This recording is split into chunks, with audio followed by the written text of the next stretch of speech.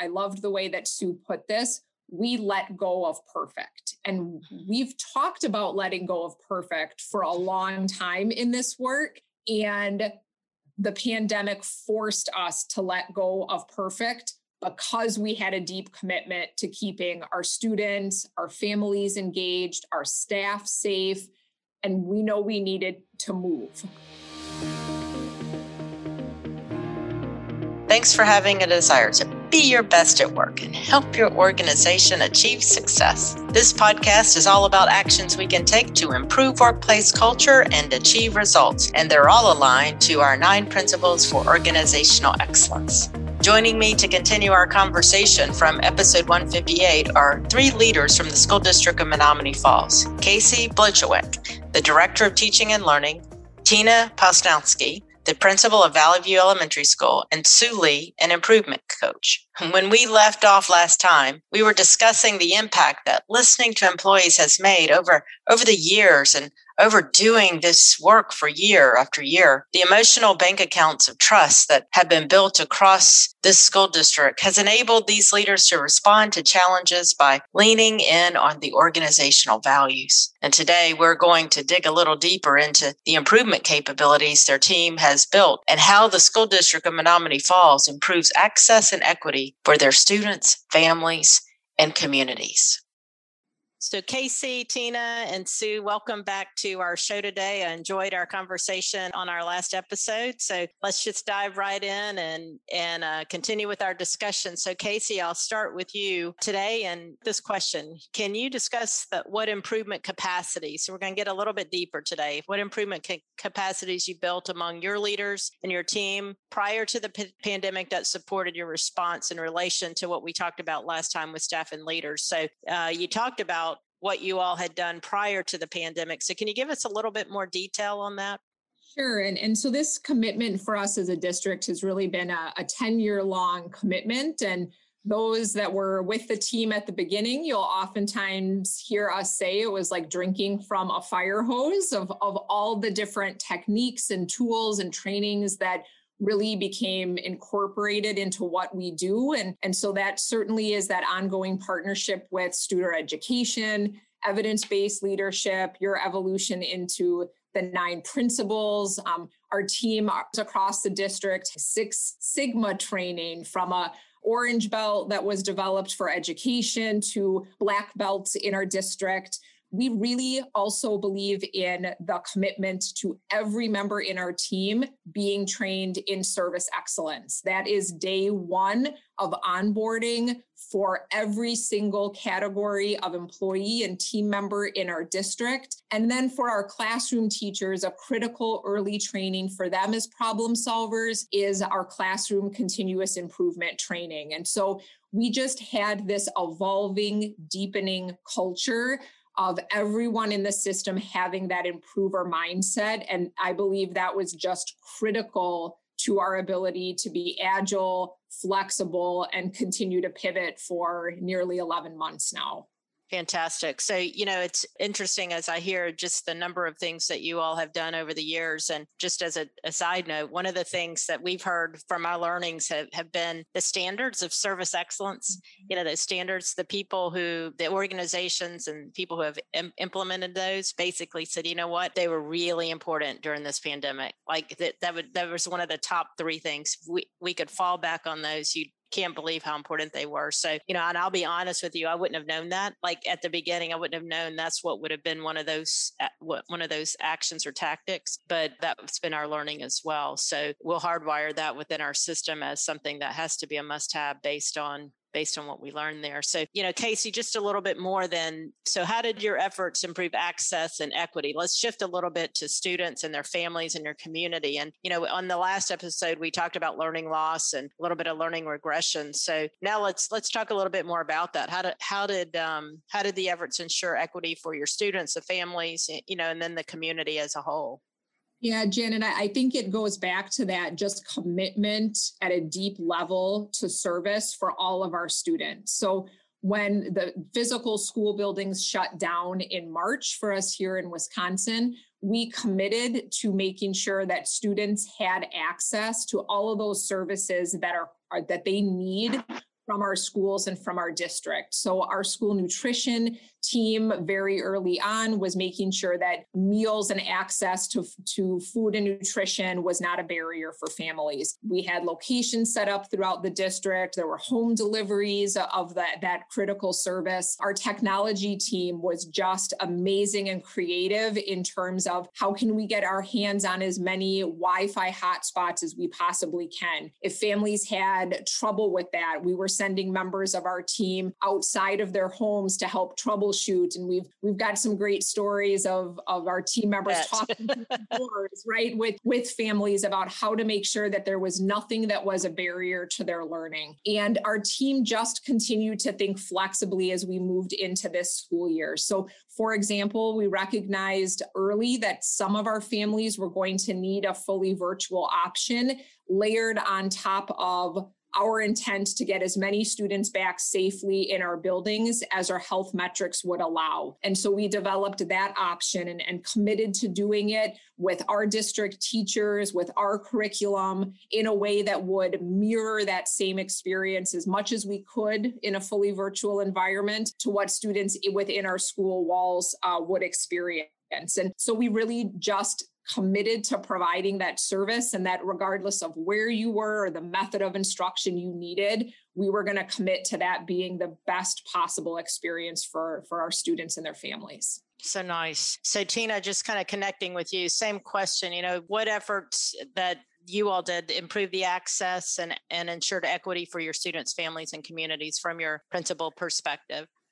Yeah, so like I spoke about before, our partnerships with families was critical at this point. We were seeing their homes on our virtual meetings, things like that. And we were welcoming, different people into our homes as well virtually. So our partnerships were really, really strengthened. Like I said before, also, we were asking parents, what were the roadblocks and how can we help them with it? So like Casey had talked about, we had the Wi-Fi access points, we had meals, we had just many different things in order to help one another. And we were all just partners in this whole pandemic. Another thing that really helped improve our access is our parent meetings were virtual, but that was something that truly I don't think will ever change. We were able to have that excellent service, like you talked about, or service excellence. It is around really the parents' schedule. So we've had parents, joining us from the car on their car ride or at lunch or on their break or things like that. And so it has really evened out that playing field. Parents don't have to take off of work and come into school for a parent meeting anymore. And I truly don't think we'll ever go back to that. It's like you had said before, it's that service excellence that we will continue. For students, we had some students who thrived in this environment. And so we want to dig in, and we will continue to dig into finding out what was it that caused them to be successful, and how can we replicate that once we are all back in person. And we are all back in person right now, but we still have some fully virtual classes. And so one example of that is we have a resource room that is for all students. It's just an area where some students thrive in that smaller group, or working in a quieter environment and sort of 25 students in their classes. They worked better when there was only 10 or 7 in their class. So Gotcha. We will continue to work through that to find out, what exactly helped meet the needs of every single student, because we were forced to, go outside of our typical and our tradition and try different things. And we have found that some students were absolutely successful in those. And so we want to replicate that. And then lastly, with the community, like Casey talked about, our dashboard is public. And so our whole community can look over that. And our partnerships within our community was really strengthened. Everyone in Menomonee Falls was committed to having students succeed and was committed to helping one another through meals, through Wi-Fi. There was just so many different examples of companies and the hospital that was just reaching out saying, what can we do to help anyone in need? So it really was a time that brought us all together. Yeah, I love that. And a couple of things, you're talking about those added benefits that we wouldn't have normally understood them to be, and the bringing of the community together added benefit, our ability to figure out how to connect with parents differently, added benefit. And then the other thing I think what I hear you say is, our research and continued understanding will be to look back. I mean, we want to look forward and continue to look forward, but let's look back, reflect, and really learn from when students excelled, why, when students didn't excel, why not, right? And really, and I know you all will dig deep into that. So with that in mind, Sue, what mattered most as you were working through the classroom point of view, what mattered most and what did you learn? Let's start with you with that question. Yeah. And Janet, that's like a huge question because thinking about that, like, what didn't I learn? Holy cow, the learning curve was a 90-degree angle during this time. And so when you think about what mattered most and what did I learn? Well, first and foremost, and I knew this before, but it's just down to the bottom of my heart, is that I work with amazing people who care deeply about the work they do. They care deeply about their students and they care deeply about each other. And in that care, we knew that our focus didn't have to be on our people because we have excellent people. So then what would we, during this time, like, what did we need to focus on and how could we make changes? I learned that having and knowing, so just having them is one thing, but knowing your guiding principles makes the difference because we could hook every decision on, are we going in the right direction? Are we all heading our ship in the same way? And that knowing part mattered. I learned just how strong our culture is and how it's become so much stronger. We are better communicators than we ever were before. We are better collaborators and we're better colleagues because we needed to have things crisp. So I know that, Janet, I'm sure you've heard Pat say, define the it. And we became very good at being crisp and defining the it so that we could help each other. And I think that this is something that we're never going to go backwards on. We've taken everything to a whole new level. Yeah. Also learned just like how important relationships are with students and families. These are so critical. Like we really listened. We really got to know our students and our families in a way that we probably maybe never would have before. And we know that 95% of problems are systems problems. So we learned to default to our tools. We learned to overcome our problems by using our tools and really defining those problems so we could chip away and remove roadblocks. And by the way, like when we talk about roadblocks, that's something that has really helped us too, like that language of roadblocks. I'll be telling you way more things than you wanted, but no, I think about like giving up control. So, and Tina as a leader at Valley View, one of the things is that you give up that control of all of the decisions. Yeah. You give it with guidance and support. People can do amazing things when you let them and you give them those tools and strategies. And we all talk about people who are closest to the work, knowing what to do. And we rely heavily on that. So Tina has really put that power into her staff's hands. And when I say staff, it's all staff to make those changes. And if you were to come and visit Valley View, you would be seeing a living definition of shared leadership, what it looks like, what it feels like, what it sounds like. And that culture that I've really learned is what's upholding a lot of our changes. And I'm just going to kind of end what I learned with where we've taken our culture and our learning. So we are not just teachers teaching students now, and I'm finding this in the classrooms. It's so lovely to go there because about a week ago, maybe 2 weeks ago, we have some new electronic or digital math tools, and the teachers couldn't quite figure out how to use this one electronic protractor. And a group of students in one of the classrooms figured it out and made a video. And that video was then shared with the other classrooms and the teachers. The students taught the teachers. And yesterday I was working with a class trying to get some feedback in the virtual classroom about music. And I couldn't get my screen to share, just was not connecting. It wasn't working. And the students are saying, here's what you need to do. You need to press Shift Windows T and it will bring up your cue and you'll be able to find your, blah, blah, blah, blah, blah. So it's no longer just the teachers teaching the students or teaching each other, but we are now learning from our students and it is amazing. Yeah. You know what I hear? Shared leadership and shared teaching and shared learning, right? I mean, everything's in that shared environment and so significant. So, thank you, Sue, for the examples and, very specifically, Tina, examples, related to the work that you all are doing. So let's do the kind of the same question. So what mattered most and what did you learn from the school leader point of view? Well, you talked about that emotional bank account, and really trust in your teams is vital. This was a time when,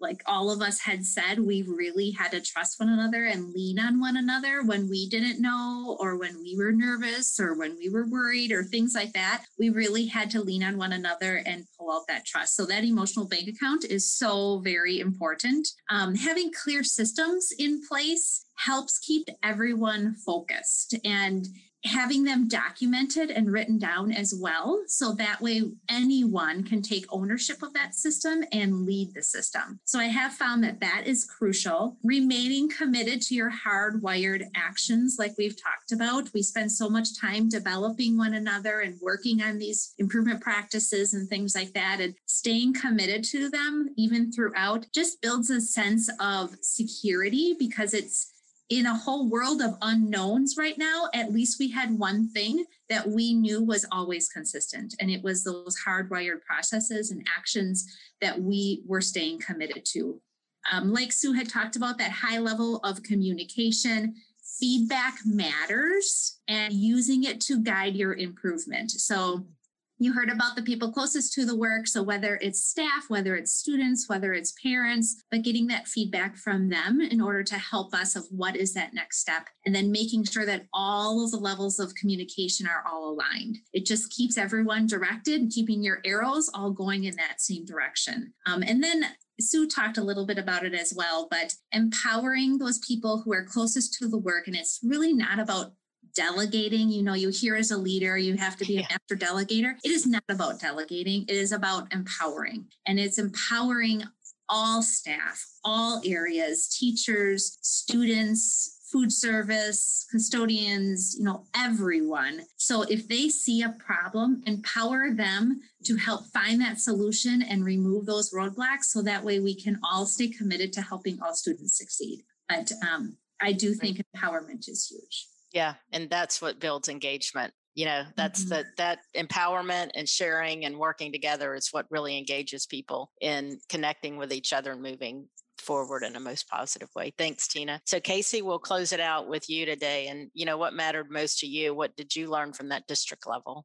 I think it comes down to two things that are connected. We've talked a lot about it. One is our commitment to service excellence. We could not have done what we did without that backbone that had just been built and supported and nurtured and maintained over the past 10 years. And I think that allowed us to do the second thing. And I loved the way that Sue put this. We let go of perfect. And we've talked about letting go of perfect for a long time in this work. And the pandemic forced us to let go of perfect, because we had a deep commitment to keeping our students, our families engaged, our staff safe, and we know we needed to move. Typical to our approach of a change where we asked every teacher to shift their learning online, to completely upend everything that they've traditionally done in the classroom. If you hear our superintendent, Corey Gala, talk about this, he'll say it probably would have been a 5-year plan for us. And most of the people would have said, oh, I'm not sure we can do that. We accomplished it in 5 days. We continued to pivot and to meet the needs of our students, our families, and do so in a way that's been safe for them and safe for our staff. And I just could not be more proud of every single member of this organization, just exceptional human beings and members of our team. Yeah, thank you for closing it in that way. And, Sue, when you first started, you talked about, sailing the ship or moving the ship, forward. And I thought about, you all probably remember the picture we put up with the boat and, some are rowing forward, some are just kind of, I don't know what I want to do. And some are rowing backwards. And I think, Sue, you talked about, we're all rowing in a common direction. And that's a foundational piece we now have. And you know what, I just connected my mind to a little bit, Casey, as you were closing, even the boat isn't the same. Like the boat when we're rowing is changing. So it's not, that's the way it feels now. I don't know about you all, but you're rowing and everybody's rowing in a positive way. But as soon as you get the boat rowing, the shape of the boat or the boat changes. And so you're having to row a little bit differently. So, that's our world. And I think what I heard you all say, we've been talking about how do we transform when we have had to transform. We are in that transformational mode. It's not something that we'll get out of. That's just going to be the way that we continue to work. And the energy, and Tina, what you talked about in terms of really empowering people to work through that and understand when that boat changes shape, then we empower people to know what the right way to row is in order to continue that. So you all are models of that. And I know that you've worked hard over the years and have worked hard this past year, not only to provide just the foundational components, but really, I think what you'll see is achieve excellence with your student outcomes and with your engagement with families and with the people you work with each day. You're phenomenal. Appreciate the opportunity to connect with you today. Thank you all. Here are a couple of thoughts I leave you with that I heard from our school district of Menomonee Falls colleagues. You know what they said? We let go of perfect. And you know what I know about them? They strive for excellence in everything they do. When most school systems will most likely see student losses in learning because of the pandemic, the school district of Menomonee Falls saw some significant pockets of learning achievement. And they credit this to a strong foundation they put in place by applying high-performing leadership principles and being highly focused on improvement. These district leaders have focused on hardwiring foundational, timeless leadership skills that help them manage the change and achieve high-performing results. We are very proud of the school district of Menomonee Falls. To learn more about our upcoming virtual events like our leader roundtables and Destination High Performance, visit studereducation.com/events. You'll hear more from this school district as well as some of our other partner school districts, partner higher education institutions, and government organizations. Just some outstanding organizations with some dynamic leaders doing work that is meaningful to who we are and what we want to become for those that we serve, especially our students and their families. I thank you for tuning in to Accelerate Your Performance. Please share the podcast, rate us on iTunes if you'd like, and find us on Instagram. If you're looking for more resources related to today's episode, head over to studereducation.com/podcast. I look forward to connecting with you next time as we continue to focus on the 9 principles for organizational excellence so that we can be our best at work. Have a great week.